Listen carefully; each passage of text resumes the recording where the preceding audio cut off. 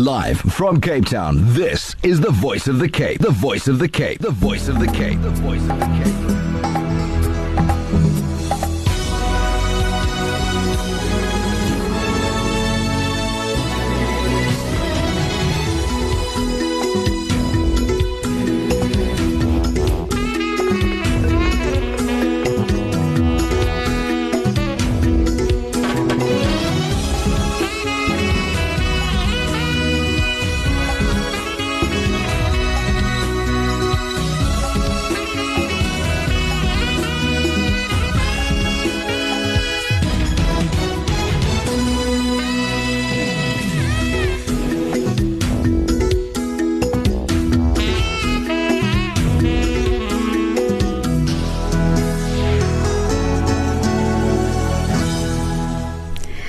Assalamu alaikum wa rahmatullahi wa barakatuh. Good evening, Goeienaand, Mulweni, and a hearty welcome to the Shahida Kali Show. Wonderful to be back, really. I'm so excited. For now, we need to continue with our program.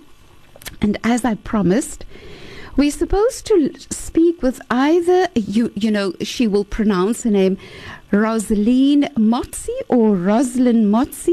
She's a supervisor of Nicro. Nicro has agreed to actually speak with us for at least 4 weeks as a start, and our focus will be the cycle of abuse. Well, for me, whilst we're waiting, I was very excited because I had another thought in terms of what can we do in tonight's program, and I'm hoping that I'm not overlapping with anyone else's program that they might have had before. Just to kind of give you a heads up, you will hear that there's a little bit of a small frog in my throat, and it's kind of dry. So we might just at times have to play a qasida in between so that I can have a sip of water. I'm so glad I'm not fasting right now, otherwise I'll be in trouble. So just kind of, struggling with a little bit of a strange throat that is just being very, very naughty at this time. So let's go on with our program. So here are my thoughts. We've come out of the month of Ramadan, and we ask Allah to accept all of our ibadah, and that Allah must help us, to remain committed and focused on that which we had done extra and we want to continue doing now with, as the months unfold of the year. And we will know, quite a few of us will know already. You can feel some shift. So like, you had your specific times before Fajr, after Fajr, in the evening, and lots of times for dhikr and Quran and so on. And you will already know that some other, let's call it normalcy, is taking its place again. And so, you see that happening. I mean, I saw that happening, and I needed to ask myself, oh my word, just be aware of this, be mindful of this, and let's put a plan in place. Because how are we going to counteract it? We're going to counteract it when we realistically look at our schedule. And you know what? I mean, really, a mommy once asked me, at my practice, she said to me, I feel so bad because you know what, when you listen to the radio, they're just encouraging you to do good and sit with Quran and make your dhikr and so on. And she says, I've got 3 children, I'm working full time, and my husband is working full time, I don't have a house help, and I'm studying and I'm writing exams very shortly, how, where, and so on. And I was just saying, let's just be encouraging here and say, you know what, if you do not have the time to actually sit down, then remember, you can have your plan. So your plan can be, whenever I drive in the car, I will play perhaps my favorite surah, and I will recite with it. Whenever I do this or that, whenever I do my ironing, I will be making this or that dhikr. And so when you work it into your plan, you will be surprised just how much you can bring it into your life, and there will be this wonderful niyyah of, this is what I'm doing and this is why I'm doing it. And so it doesn't have to be at a time when it's difficult for you to really sit down and tools down. But I do have to say, and I must say that I say this from a clinical psychologist who works from a faith-based perspective. So I have to say that there is a part of me that feels, when we're looking at how busy we are, how overwhelmed we are, how people are struggling with anxiety and depression and feeling overwhelmed and feeling angry and feeling worried and, and all of those not liquor feelings, then I marvel at the Prophet Muhammad sallallahu alaihi wasallam's advice, who said, after each salah, recite 33 times Subhanallah, 33 times Alhamdulillah, and 33 times Allahu Akbar. You cannot imagine how wonderful that is for the soul, for the mental health well-being, for bringing into your life a period of stillness, for just stopping the crazy run, because we're all running, we're just running crazy, and it gives us a moment at certain times of the day just to recoup, just to refocus, just to be quiet with ourselves and our Lord. And you know what? I think it is superb from a psychology point of view. My goodness gracious. And really what I wanted to do this evening was to do this type of focus of program. And it just so happens that we're struggling to get our guest on the line. So the thought I'm having is, first thought is, that which you've done more in the month of Ramadan.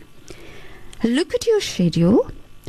Identify certain things which, realistically speaking, you're able to take from that which you did in the month of Ramadan. Create a plan for yourself. I think what we do is we live so unmindfully. It is great to live mindfully with a plan, and in that way you do not feel so overwhelmed.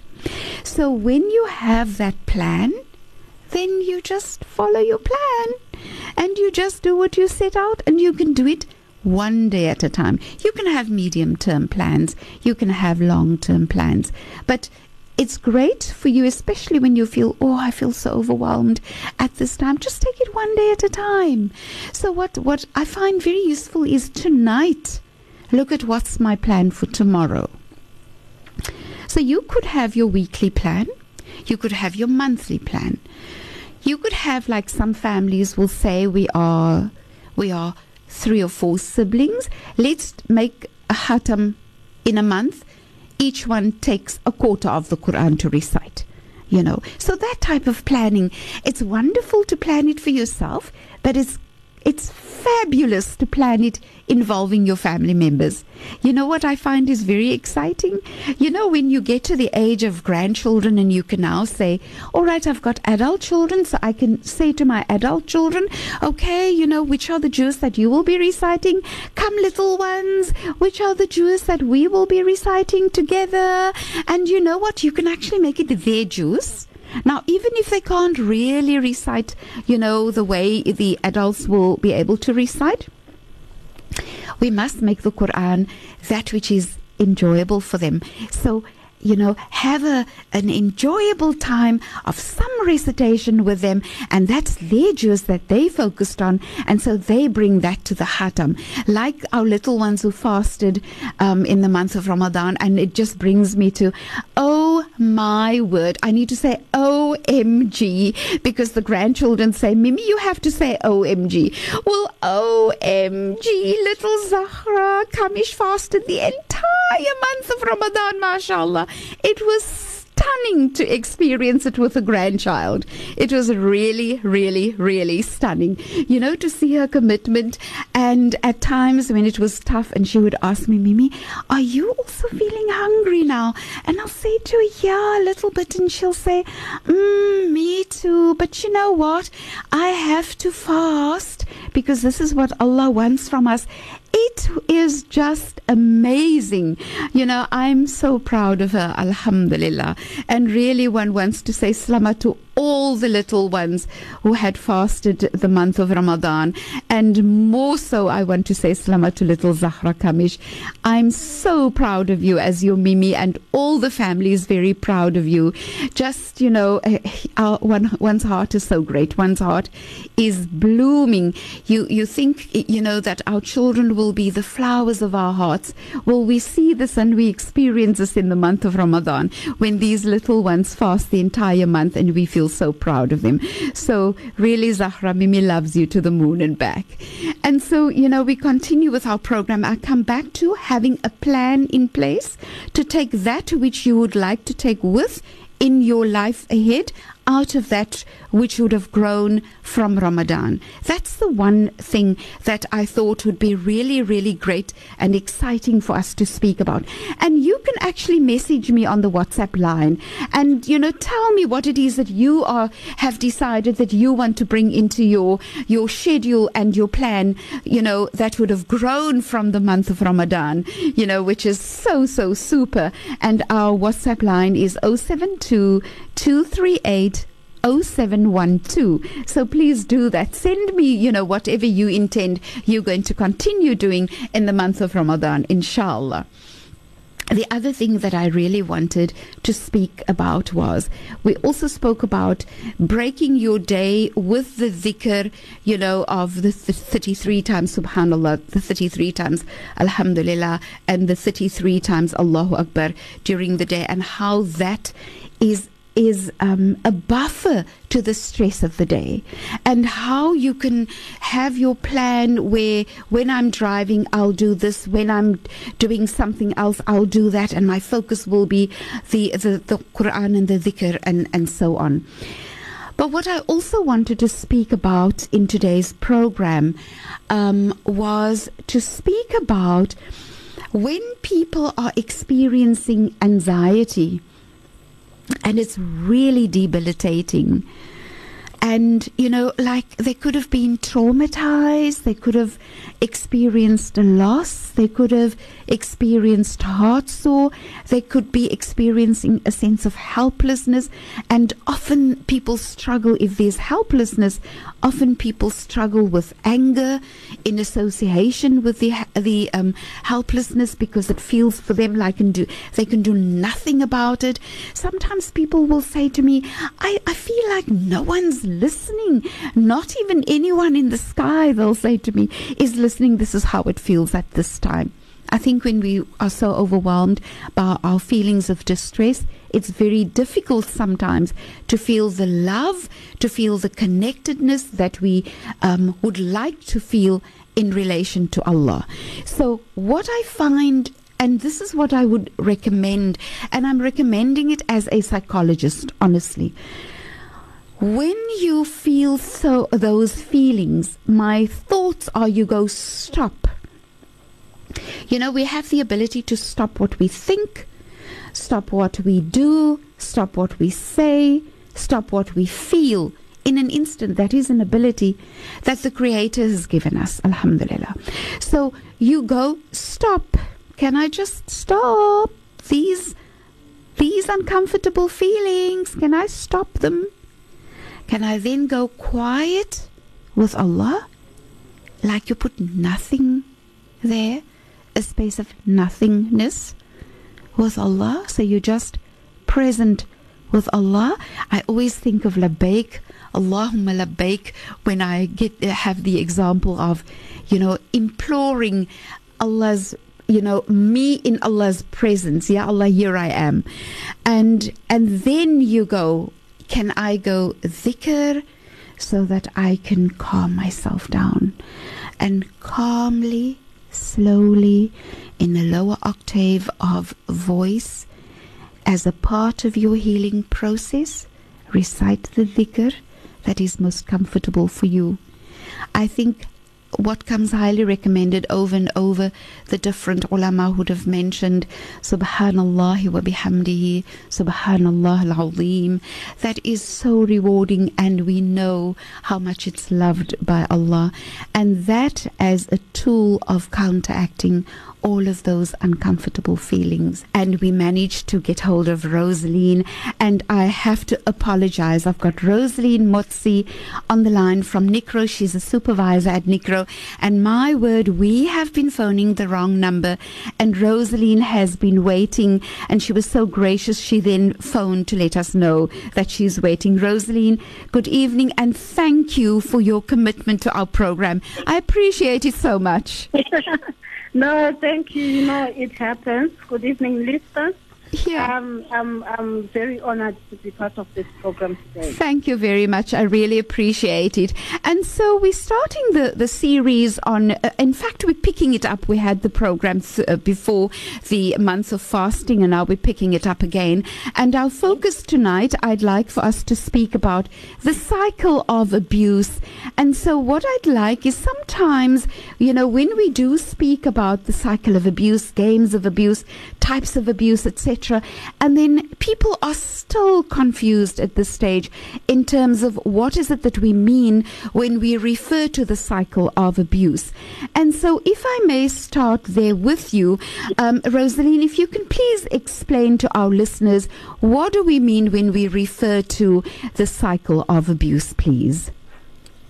Okay, looking at the fact that we've actually gone through most of our time, I'm going to try and be brief and also just get to the point. Sure. When we look at the cycle of abuse, you know, one of the things that I've noticed is that the word cycle of abuse, or the term cycle of abuse, is normally just used, you know, frivolously. Like, people will actually think that, you know, they'll say cycle of abuse and not actually realize that this is actually a social cycle theory that was actually developed from extensive research that actually looks at the patterns of abuse, yes, patterns of behavior in an abusive relationship. So basically, when you look at the cycle of abuse, you actually look at different stages that abuse takes its form. Yes. So maybe to just give a brief bit of an overview. Please. When you look at the cycle of abuse, you're looking at research that was done with over 1,500 women, where they were interviewed and they were actually subject to a number of observations. And this was actually done by a woman called Lino E. Walker. So when you actually look at cycle of abuse, maybe to try and make it very simple, you're looking at 4 stages of abuse. So it's not just saying, oh, a person is in a cycle of abuse and it ends there.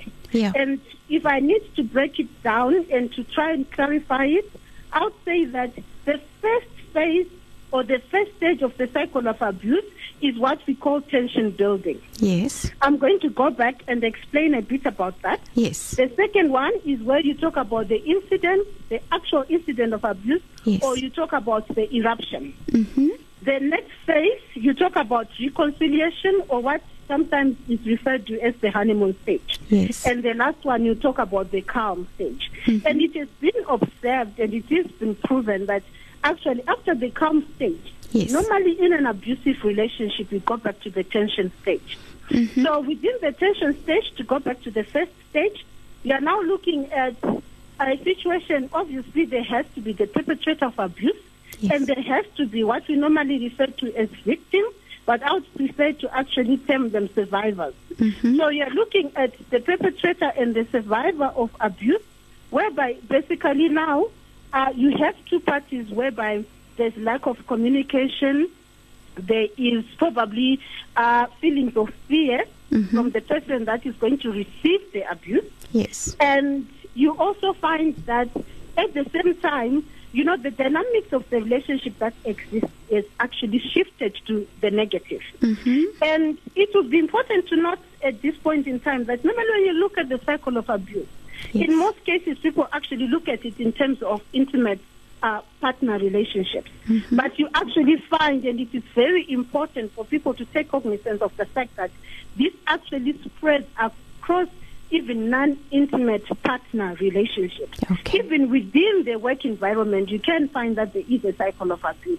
However, we do not want to undermine the fact that most of the cycle of abuse that you find is within intimate relationships. Okay. And after you get that tension stage where there's lack of communication, and the survivor or the victim starts to have very huge emotions that are pointing towards fear. Yes. Normally that actually comes to where the eruption phase comes in, where the incident actually occurs. Yeah. And in this case, it's very important for people to also realize that when we talk about the incident, we are not only talking about the physical abuse, where you actually see a person has got a black eye and you say that person has been abused. Yeah. We are talking about a whole lot of other aspects of abuse, which I think are going to be focused on and discussed at length in another segment. Yes. And then, after that now,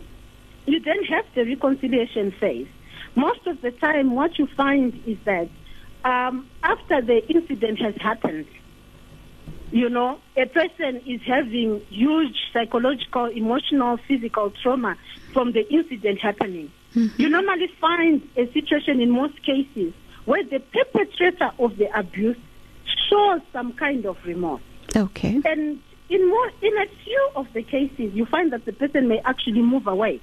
But in other cases, you find that a person actually, the one who has perpetrated, actually goes out of their way to kind of exhibit overtly positive behavior, which I would say positive in quotation marks. And most people, this is whereby you find people actually asking themselves, why is this person sticking on in this relationship? Yes. And why are they not doing something about it?